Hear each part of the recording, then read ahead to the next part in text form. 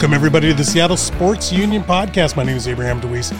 We're back once again with the Soul Man, Brian Solak, and the damn Dirty Duck, Matt Page. But we've got enough of those two losers. We've got a special guest, the one honorable Kirby Arnold, former Everett Herald sports writer and editor for baseball and football, and as well author of the 2008 book Tales from the Seattle Mariners Dugout. Welcome, Kirby. Wow, it's good to be here. And nobody's ever called me honorable, and not too many people have called me special. Maybe my mom. So. That's a shame. That's a shame right there. Hey, thank you for joining us. We really appreciate it. Good to talk to you guys. Hey, really quick, how's the golf game real quick? Just tell me real quick. Well, you know, some days it's good, some days it's not as good. So, but I do it every day. So when I'm down here in Arizona, so. Right on. Hopefully one day I'll get to be like that. That's my goal anyway. Yeah. Would you tell I know Abraham just did a brief description of your career, but do you mind telling us just a little bit about yourself from where you started out and where you ended up, just for our audience listeners? Bear with me a little bit here, because if everything had gone to plan, I would have become a Major League Baseball player, left-handed pitcher, and made millions of dollars. But what I learned when I went to, back up a little bit, when I was in high school, I always knew, even younger than that, growing up outside of St. Louis in a small town in central Missouri, my mom and dad would take me to St. Louis Cardinals games. And I always wanted to be a baseball player. But I remember one night I looked on the top of the stadium, and there was this booth up in the top of Old Bush Stadium, Sportsman's Park, back in the early to mid 60s. And I asked my dad, what are those guys doing up there? And he says, oh, those are all the sports writers. And they're up there. They cover the ball game from the newspaper, and then they write the story for the next day's newspaper. And I said, so wait a minute. They get to go to all these baseball games and watch the Cardinals every night? And he said, yeah. I said, and I remember thinking to myself, I was only 9 or 10 years old. I remember thinking to myself, well, if I can't play baseball, I want to do that. So I went on, I played a lot of baseball, played some high school baseball. When I was a sophomore in high school, I was lucky enough to get a job at my hometown newspaper, the Rolla Daily News in Rolla, Missouri. And basically what I did was I'd take the scorebooks from the Little League ballparks around town, and I would write a little short story about each of the Little League baseball games that happened that summer. One thing led to another. I was covering University of Missouri at Rolla football, basketball, some baseball when I was still in high school. In fact, at one point, the sports editor had gotten drafted into the Army. I was the only sports writer left. And when I was a senior in high school, I was covering my own high school basketball games, believe it or not. Oh, wow. And in the stands, keep taking notes for me while I was sitting on the bench. The good thing about it was I didn't play a whole lot when I was a senior. Oh. And, so I sat the bench and I was able to observe a lot. But you couldn't write articles about that phenom Kirby and how amazing he is. And no, because that phenom only got garbage time minutes. So, well, that was the extent of that. But I did, I played. I was a decent high school baseball player, and played on a few all-star teams and Legion teams and things like that. Went to college, went to Missouri, what is now Missouri State University. It was Southwest Missouri State at the time. Was on the team and really never played. I realized my limitations right there. And so I realized right then, this baseball thing is a lot tougher than I thought it might be. So, but I was still interested in English and journalism and writing. And so I pursued that, and I wound up getting on at the local newspaper in Springfield, Missouri, which was, was a big town there, and covered several colleges, and graduated from college in 76, stayed on at the newspaper. And then next thing I know, I'd worked there for 10 years. And then my old editor, who was in Rolla, Missouri, had moved up to the Seattle area and became the sports editor up there at a paper. And he called me in the summer of 84 and said, hey, I'm in Everett, Washington. Would you be interested in coming up here? Because I got an opening for an assistant sports editor. And I said, man, that sounds awesome, because I knew that the paper covered a lot of high schools, which I was used to. It was, close to the city, covered the major league sports, major colleges, that sort of thing. I was really interested, but I have one question. Where in the world is Everett, Washington? When you grow up in the middle of the country, my wife and I remember we walked over to the library and found an atlas and looked and see how far onto the edge of the world Seattle was. It really looked like it was on the edge of the world. But we came out that next week for an interview, and I loved it. And one thing led to another. In August of '84, I came up as the assistant sports editor. 3 years later, my editor left, became the sports editor of the Dallas Morning News. I became the sports editor in Everett. Did that job for 10 years or so, and then left for a brief stint in Denver as the Sunday sports editor at the Denver Post, then came back to Everett when they had an opening for the Mariners writer. And I took over the Mariner beat in 1999, started with the 99 season and covered them through 2011.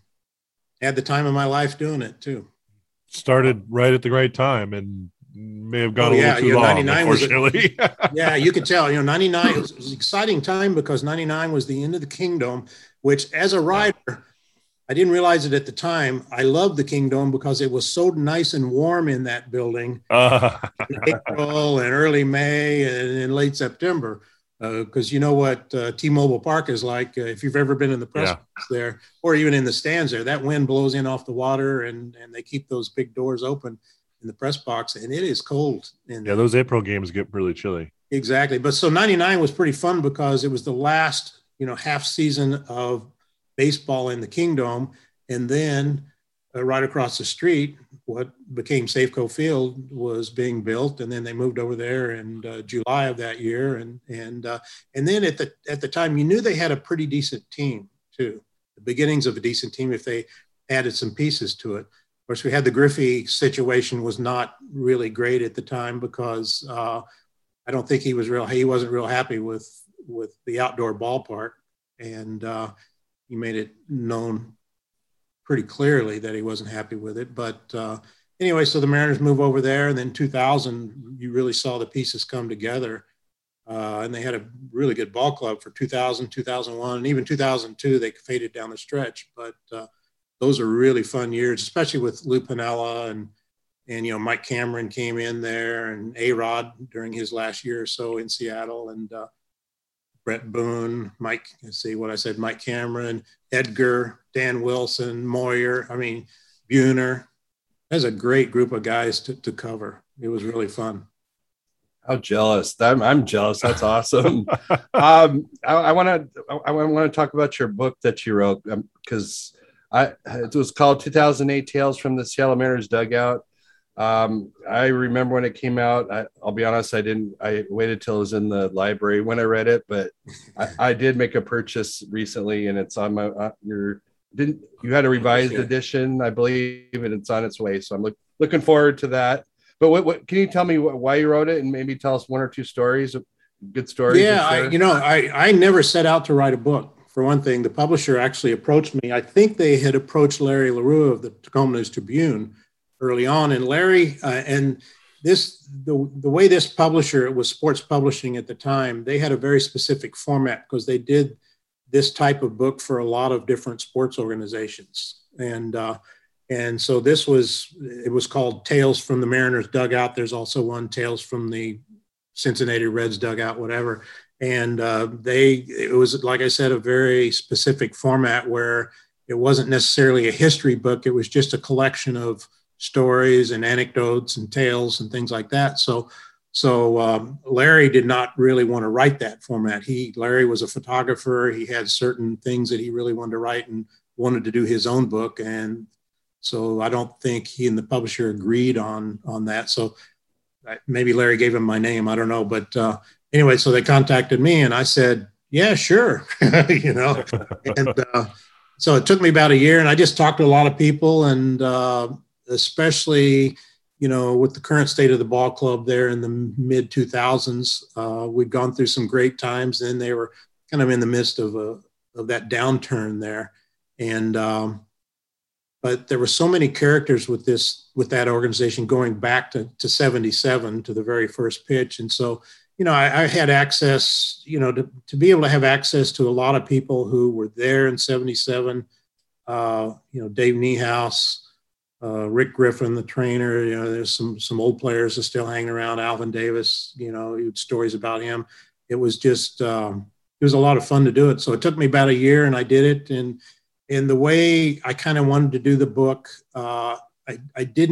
it's not necessarily a history book about the history of the organization, but hopefully from some of the stories and the tales and anecdotes and things that you can get a sense of what the organization has gone through, the good times, the tough times, the funny people, the funny things that have happened, and some of the pranks and pranksters and things like that. And then and some of the touching things like what the team went through in 2001 in New York after the 9/11 and all that. So it was a fun project, and I did it. I wrote it in 2007. It came out in 2008, like you said. And then 2 or 3 years ago, the title was actually purchased by another publisher, and they wanted to do an update. So I did I deleted a couple things out of it and then just kind of wrote another chapter, which kind of brought it up to a couple of years ago, which basically said this guy named Kelnick might be a pretty good player, and a guy named Crawford might be a pretty good player, but that's all we could go on at that time. I mean, the thing that struck me when I did the update is that all of a sudden there are kids. I mean, there's a whole generation of Seattle and Mariner fans that have grown up not having known what success is about with this organization, and not knowing what 2001 was like and what playoff baseball and what a full house at T-Mobile Park is like. That's why it was kind of cool the last weekend of this past season. I wasn't there, but to hear people talk about what it was like at the ballpark to have some meaningful games to play and what it was like to have the crowd into it. The energy back in the stadium. Exactly. I mean, the energy was unreal. It was really cool. I missed that. Yeah. I have a specific question about 2001 and one of the members. Okay. We might potentially at some point have Brett Boone on the podcast down the road here, but I want to ask you if you've ever asked him, what was the deal with the 2-strike stance? Did you ever ask him about that? Yeah, I know we talked about it because we talked to Booney all the time. He was such a go-to guy. Yeah. Back then. In fact, that season was so interesting because everything was the same. Every game was the same. I mean, they won 116 games, and they won them with great defense, good hitting, speed, enough power, speed, small ball. They get a lead, and then they had that shutdown bullpen in the last 3 innings. It's just, and I remember we would go to Booney after the games, and he would just look at us and shrug his shoulders and say, "I don't know what more I can tell you that I haven't told you every other night." It's just the way it is. But as far as the 2-strike stance, I remember writing something about it back then, and how, until he got 2 strikes, Booney looked like he was about ready to grind the bat handle into sawdust, the way he would stand up there and take those big mighty hacks. But then, he would shorten up a little bit and he would put the ball in play. And another story about Booney I remember is that was the year that the Mariners lost A-Rod. And I remember in the off season calling Piniella and asked, it is right. It might have been the day that they announced Booney was coming to the Mariners. And I called Lou and I said, "Lou, is this the guy that's you expect to replace a lot of A-Rod's numbers?" And Lou just laughed at me. He says, "Oh, heck no, heavens no." So, but what Booney became, he was good little defensive player, handled the bat well, hit with some power, could run. He and Cameron and a guy like McLemore. So, but I remember. I don't remember what specifically Booney would say about the 2-strike stance, but I knew though that was a conscious thing. I mean, he would shorten up and make sure he could put that ball in play. Can you share a specific story that we may or may not know about you and Edgar Martinez? I mean, I believe that you guys were pretty good. It seemed like you had a good relationship. Yeah, I think all of us as writers had a really good relationship with Edgar. He's such an interesting guy because he could go 3 for 4 with a home run, 2 doubles, maybe a walk, 4 or 5 RBIs, and then we'd all be clustered around his locker after the game and waiting for him, and he'd be in the weight room, doing his normal lifting for 20 or 30 minutes, and then he'd walk in there and act surprised, like, "Oh, you guys want to talk to me?" I mean, that's how humble this guy is.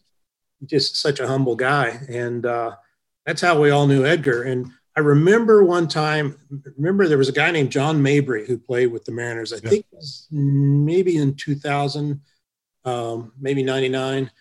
And I remember talking to Mabry about Edgar and just what makes him as good as he is, because, he didn't have all the physical tools in the world, and Mabry just said, "Well, look over there right now and look at Edgar's locker." And there's Edgar sitting in his locker, and he had an exercise band attached to the locker, just doing something.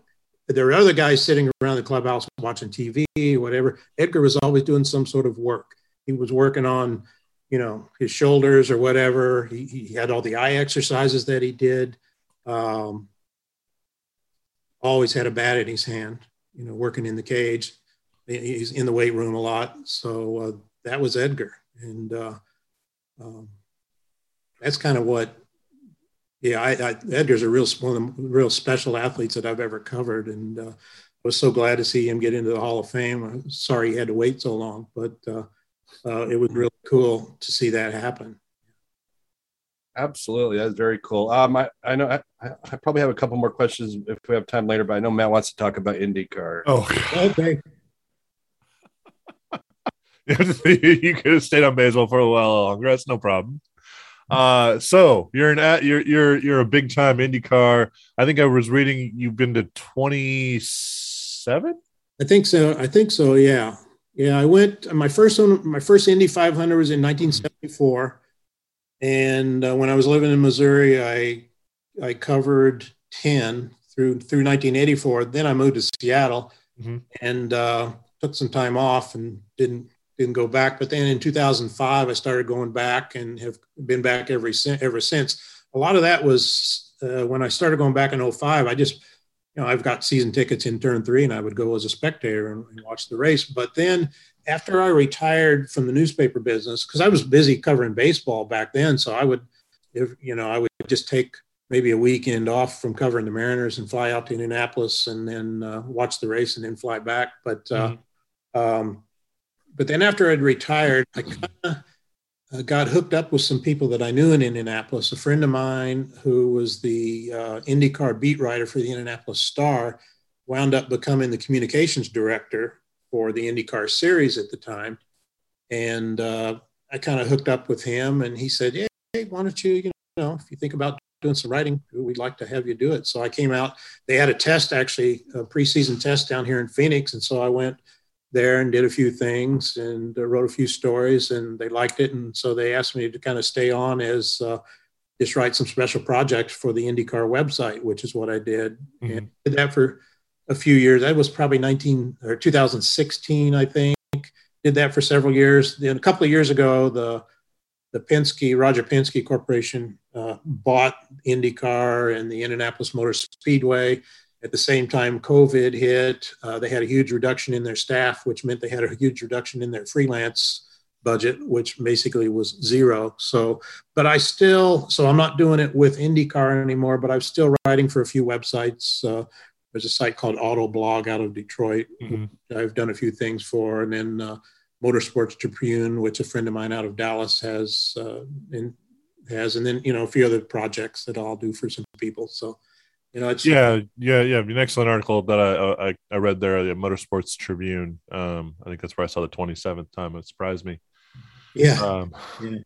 So you've seen the Spider-Man act 4 times then? Yeah, I haven't actually. I guess you're across the speedway probably from it, aren't you? Yeah, I mean, his first 3, I did not witness because maybe I witnessed one of them. Okay, for folks who don't know, Elio Castro Neves is a racer who he's famous for winning. When he wins, he climbs the fence around the speedway, exactly. And they nicknamed him Spider-Man for it. And he won it the fourth time this last year. Yep, yeah, and it was kind of a surprise victory. You know, it was. He was driven for the Penske team, which is like, you know, the New York Yankees of IndyCar racing, so to speak. I mean, a lot of money, all the resources, all the fast cars. They've won more Indy 500s than any other team over history. And then, and Elio was a part of that team. But last year was his first year not driving for that team. And he actually wound up driving for Michael Shank Racing, which was a reasonably new team in IndyCar, but a really good team. And Elio won the race, and it was his fourth victory. So it was a real historic thing. And yeah, he stopped on the front straightaway after he crossed the finish line, climbed the fence with his crew. And it really set off a celebration that I don't know that it's ever been seen the way it played out in the history of the Speedway. He ran up and down the front straightaway, just celebrating and hugging anybody he could. So, but that's Castro Neves too. He's a jovial guy. And I've asked over the years, I ask a lot of people who are much more on the inside than I am, is this real or is this an act? And they say, no, this is the real deal. That's really Elio. So that was pretty cool to see. Yeah. Have you, I was going to say, I think I remember, meeting him way back in the day. Mm-hmm. I've been to me and my father used to go to Portland Raceway when it was kart, right? You know, yeah. Before the split between IndyCar and kart, and we'd go over there and we did the paddock pass and meet all the things. I've got autographs up on the wall of famous Michael Andretti and right. Mario and Al Unser and Bobby Rahal and so on. But yeah, his passion was always evident. Elio was a great guy to watch. But I'm curious, have you ever covered any other motorsports? Well, yeah. I covered a lot of motorsports when I was working back in Missouri. I covered a lot of short track stock car racing. In fact, back in Springfield, Missouri, they had a half-mile paved track, much like Evergreen Speedway is up in Mexico. But the weekly racing back there in the mid-'70s through the early '80s, you had drivers like Dick Trickle, and motorsports people would know who these people are. Dick Trickle. Mark Martin was a 16-year-old kid who came up from Batesville, Arkansas to race every Friday night at Springfield, Missouri. Kenny Schrader out of St. Louis. Rusty Wallace of St. Louis. And then the local hero there is a guy named Larry Phillips, who's won more races than just about anybody. Larry holds a national record he's a 5-time NASCAR weekly racing series champion. So nobody's ever been able to do that. But the cool thing, we talk about the Wallace family. The Wallaces actually lived in Rolla, Missouri back when I was a kid. And Rusty, I think, is a year younger than me. Rusty was in my same Little League. And so we played Little League baseball against each other for a couple of years. And his dad drove a stock car. That's how I got to know the Wallace family. And then when Rusty was probably 18 or 19 years old, he was driving full-time short track, and he would come to Springfield. And I remember hanging out in his pit quite a bit.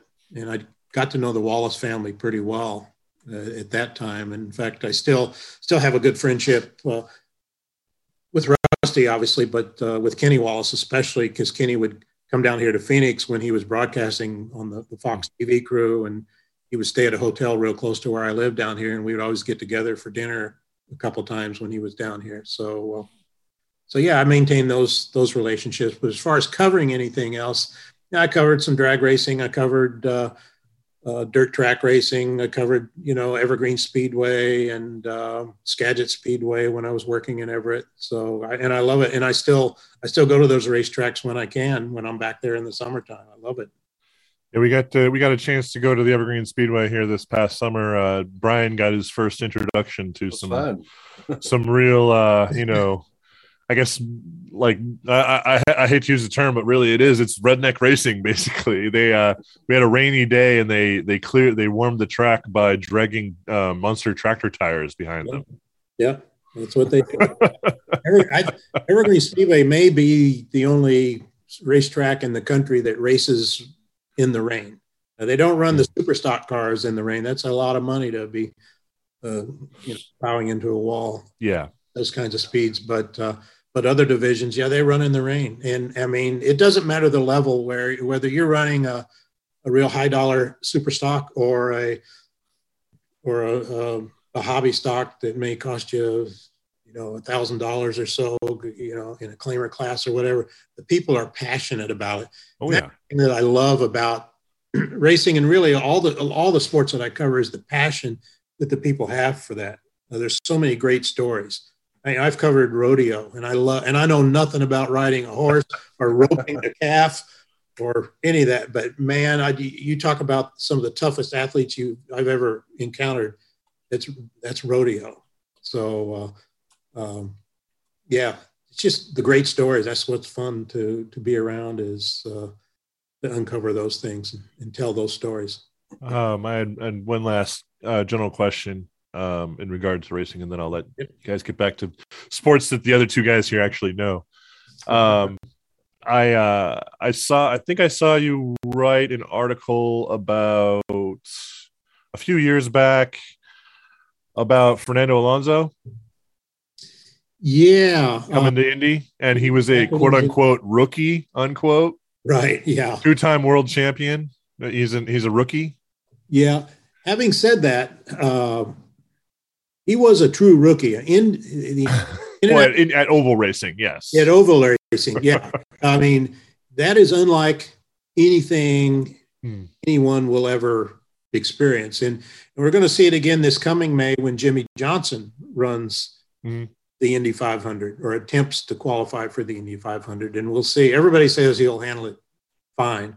But there was a lot of people who were really curious about how Fernando Alonso would handle, going 230 miles an hour flat out.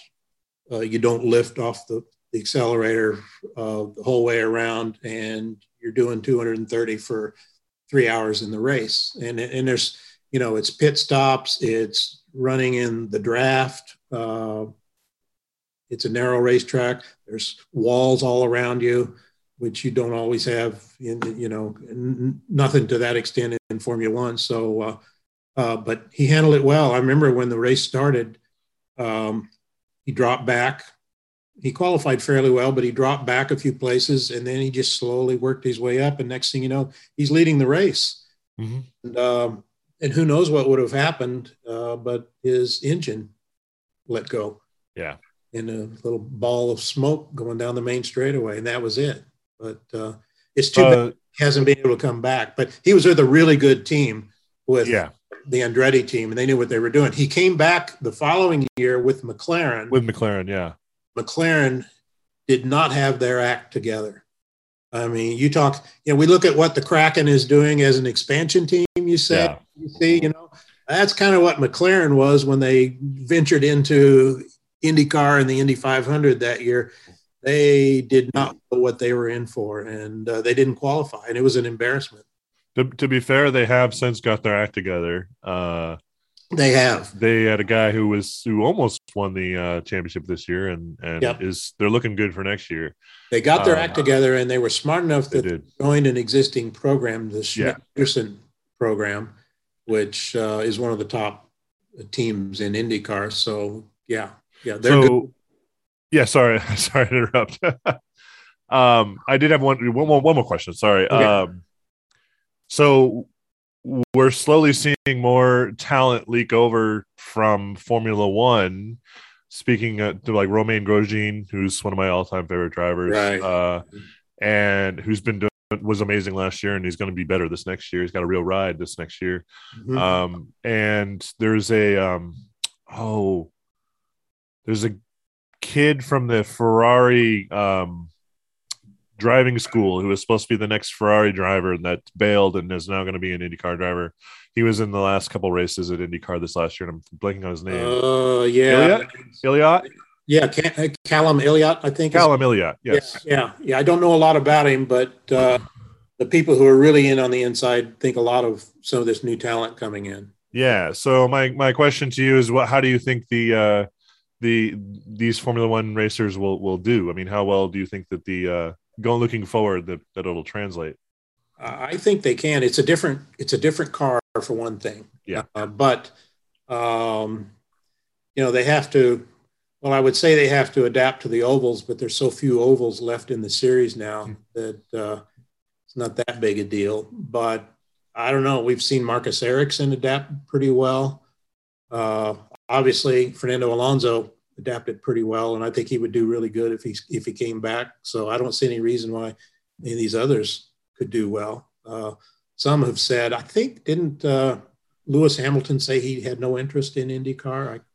I don't think he does. He's going to win. He's going to win an 8th World Series, a World Championship, right, and then move on. Retire. I'd like to see Max Verstappen come over. So that'd be fun. Yeah. So we'll see. It's really put it in the wall when they come. One of the things that attracted me to that when I was a kid was that, it's America's great race, but also, you were bringing over Formula One stars like Graham Hill and people like that to run in the Indy 500, and I thought that was really cool. So. If they can do that, that's great. Back to baseball. Back to baseball. All right. Sorry. Right. I got a quick two-parter. Number one, would you share a Lou Piniella story, one of your favorites, and does he deserve to be in the Hall of Fame as a manager? Well, I mean, I think he's one of the great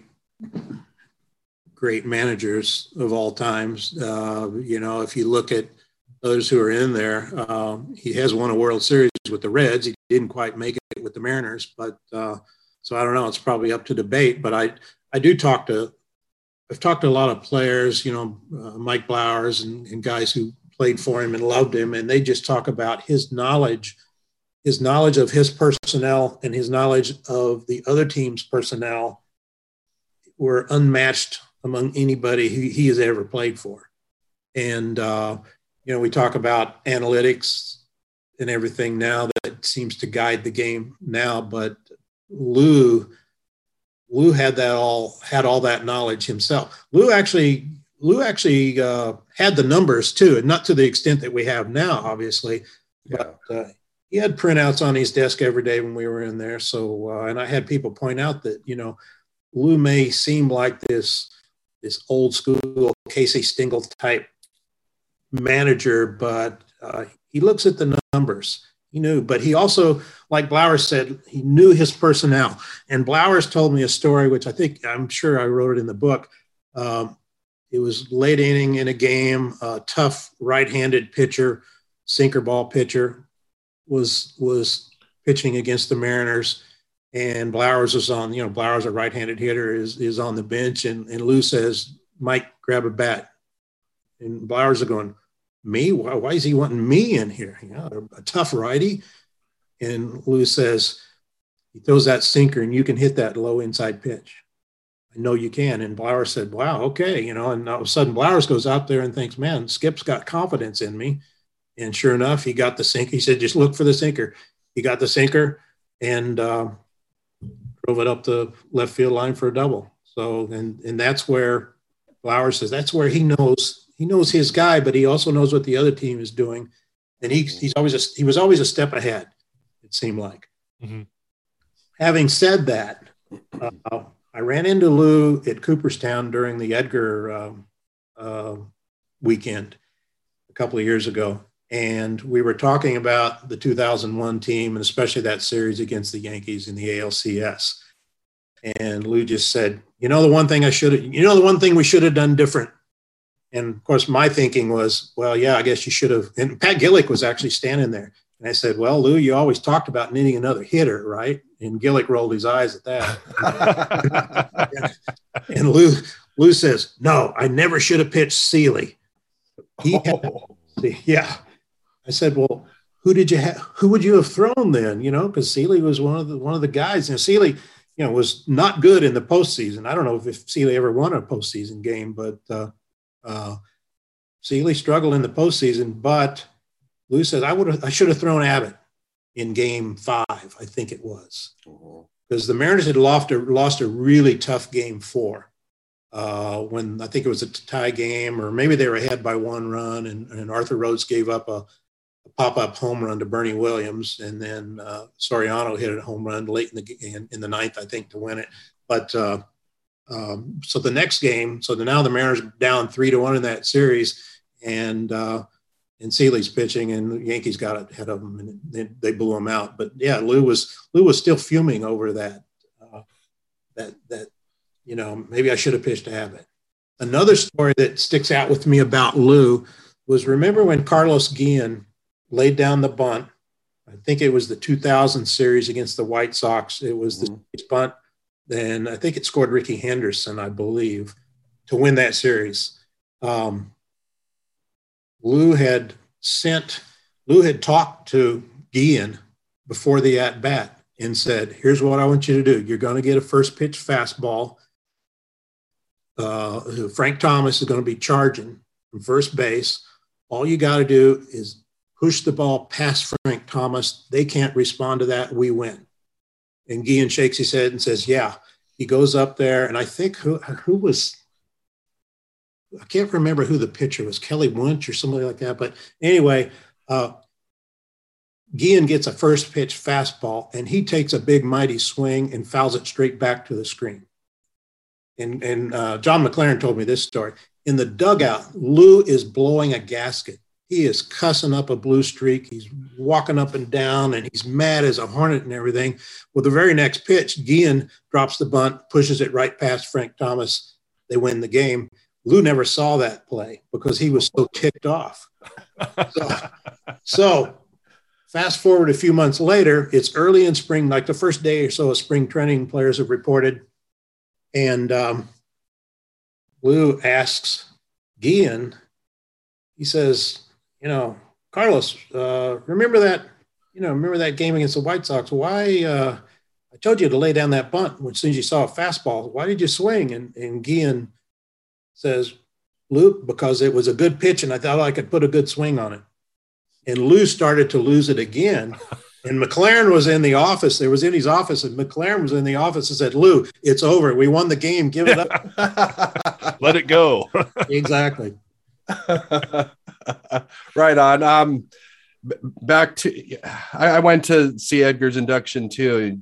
Funny that you brought that up. And I met Lou Piniella as well that day. And long story short, I was talking, when are you going to be in the Hall of Fame? When they going to elect you? He goes, this weekend's all about Edgar. He goes, maybe next year it's me, but I mean, he's very passionate he's one of my guys, and it's all about Edgar. So real good guy, man.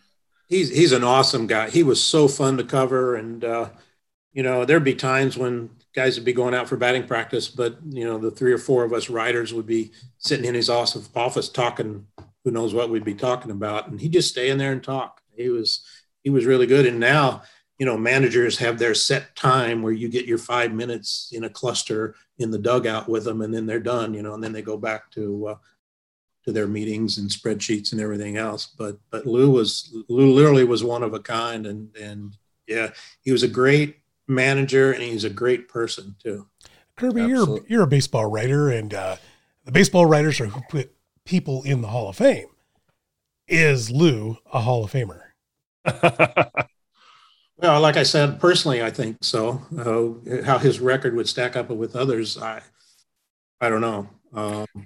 And I've never heard a huge push. That's one thing. Writers don't elect managers to the Hall of Fame. So that would have to go to the New Era Committee or the Era Committee or whatever. So, and I haven't heard. I know he was kind of on the list, and then he fell off the list. So I haven't heard if there's been much of a push or not. I think he has another chance, at some point with some committee. But do you still have a vote or? No, I had a vote up until this year. And, after we got 10 years after leaving the beat, and my 10 years expired. So this is my first year not to be roasted by people on Twitter. And how dare you forget so and so? Oh, yeah, that's not fair. Matt Page doesn't even use Twitter, and he roasted everybody. Constantly. So I just get upset at the people who send in blank ballots because there are I don't get guys. that. I don't get that. Yeah, I don't get that. I mean, agree or disagree, but I voted how I felt, and I did not vote for the steroid crowd, and that was after having discussions with some ball players who I can't name, and back when it was all going on, and they said, here's the deal.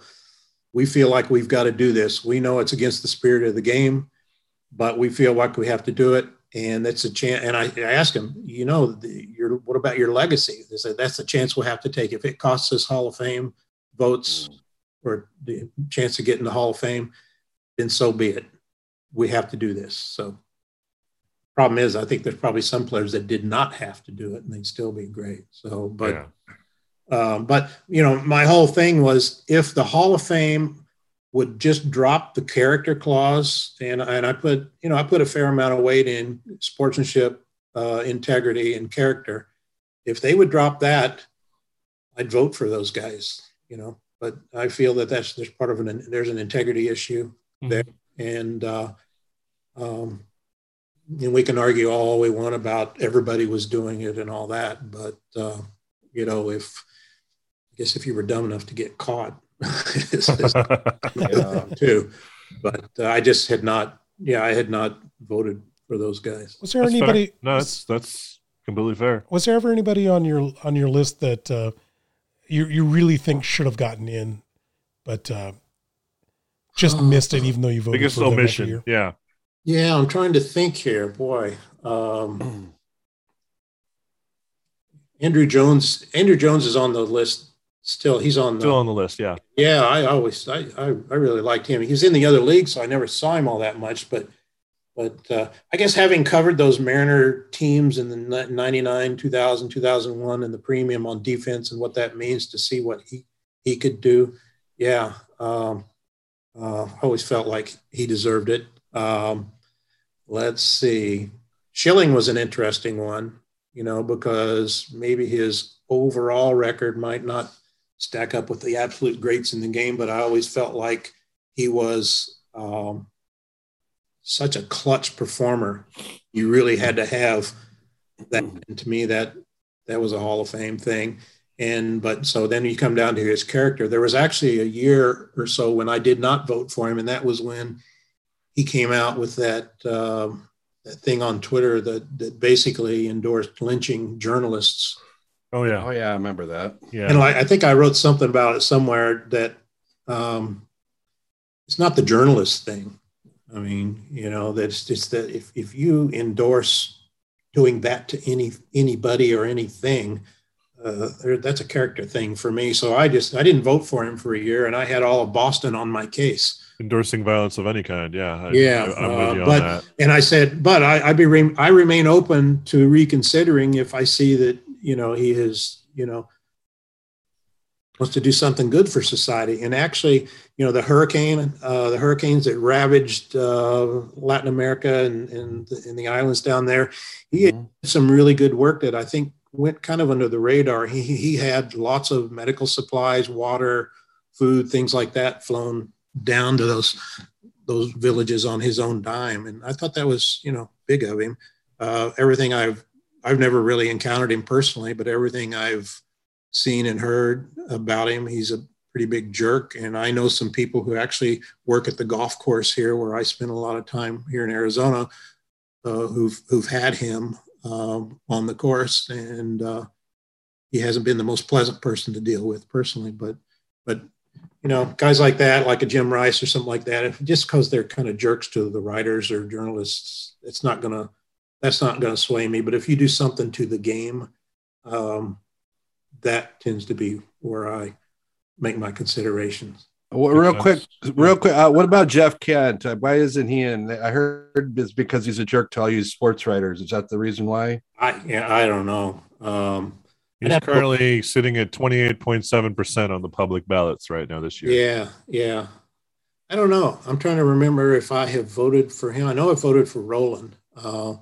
Roland. Absolutely. I never considered the jerk factor as a factor. Like I said, if they do something to the game, then that's where I kind of have my line in the sand on that. Yeah, just because you're not the friendliest guy in the world doesn't mean you're not a great baseball player. Exactly. You've done great things for the game. I understand completely where you're coming from. Yep. I want to ask back towards the Lou Piniella thing. Is that something you think that baseball is missing? Right? Do you think baseball is missing the managers who throw first base into right field right now? I mean, is that that's an aspect of the game you don't really see anymore? Yeah, the whole game is different. And I had a talk.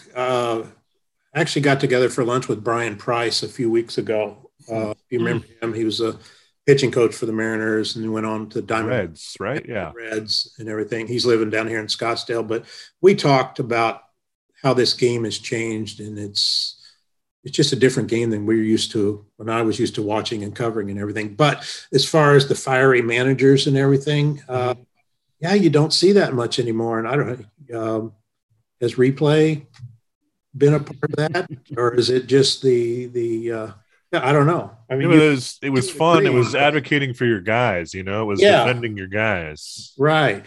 We don't see it to that extent anymore. I'm trying to think of a manager off the top of my head who would do something like that. David Bell got into a fight last year. I remember that. David Bell's got that in him. That's the one thing I really appreciate about him with the Mariners. He's a tough little guy. Not little either, but he's a tough guy. He's very mild-mannered and everything, but he's the type of guy you want fighting for you. In fact, talking about David Bell, I think one of the factors that really hurt the Mariners in the postseason in 2001 was that David Bell, I think it was an oblique problem that he developed during the workouts when the season shut down because of 9/11. He strained an oblique during a workout, and he was never the same. I mean, he hit 280 and hit 15 home runs that year and was just a good, productive guy. And he batted, I think he hit less than 200 during the postseason and just really wasn't effective. He played a solid third base when he was in there during the year. But between that and Carlos Guillen with the tuberculosis and everything else, there was a lot of factors that just didn't line up for the Mariners that year. But I like David Bell. He's a fiery guy.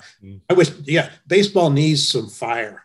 I heard if you guys listen to Ryan Roland Smith's podcast, he had Adam Jones on a couple of weeks ago. Yeah. And he talks about, baseball needs to promote its stars and really, these guys, they're stars that you need to promote and they're not doing it. So. Yeah. I mean, how many, you can name, the average household, they can name, Peyton Manning or Tom Brady or, Kobe Bryant, LeBron James, I guess. I don't know. I don't follow basketball. Sorry. But, they can name some of the major stars of the other sports. How many households across the world, across the nation know Fernando Tatis or Mike Trout? Right. Aaron Judge. Right. Not exactly. many. Yeah. I mean, it's like Adam was saying, probably the biggest name that universal across the country would be Ohtani, Yeah. And he's good, but there's other guys too that you can promote. So, yeah, I'm really eager to see what the Mariners come up with this year.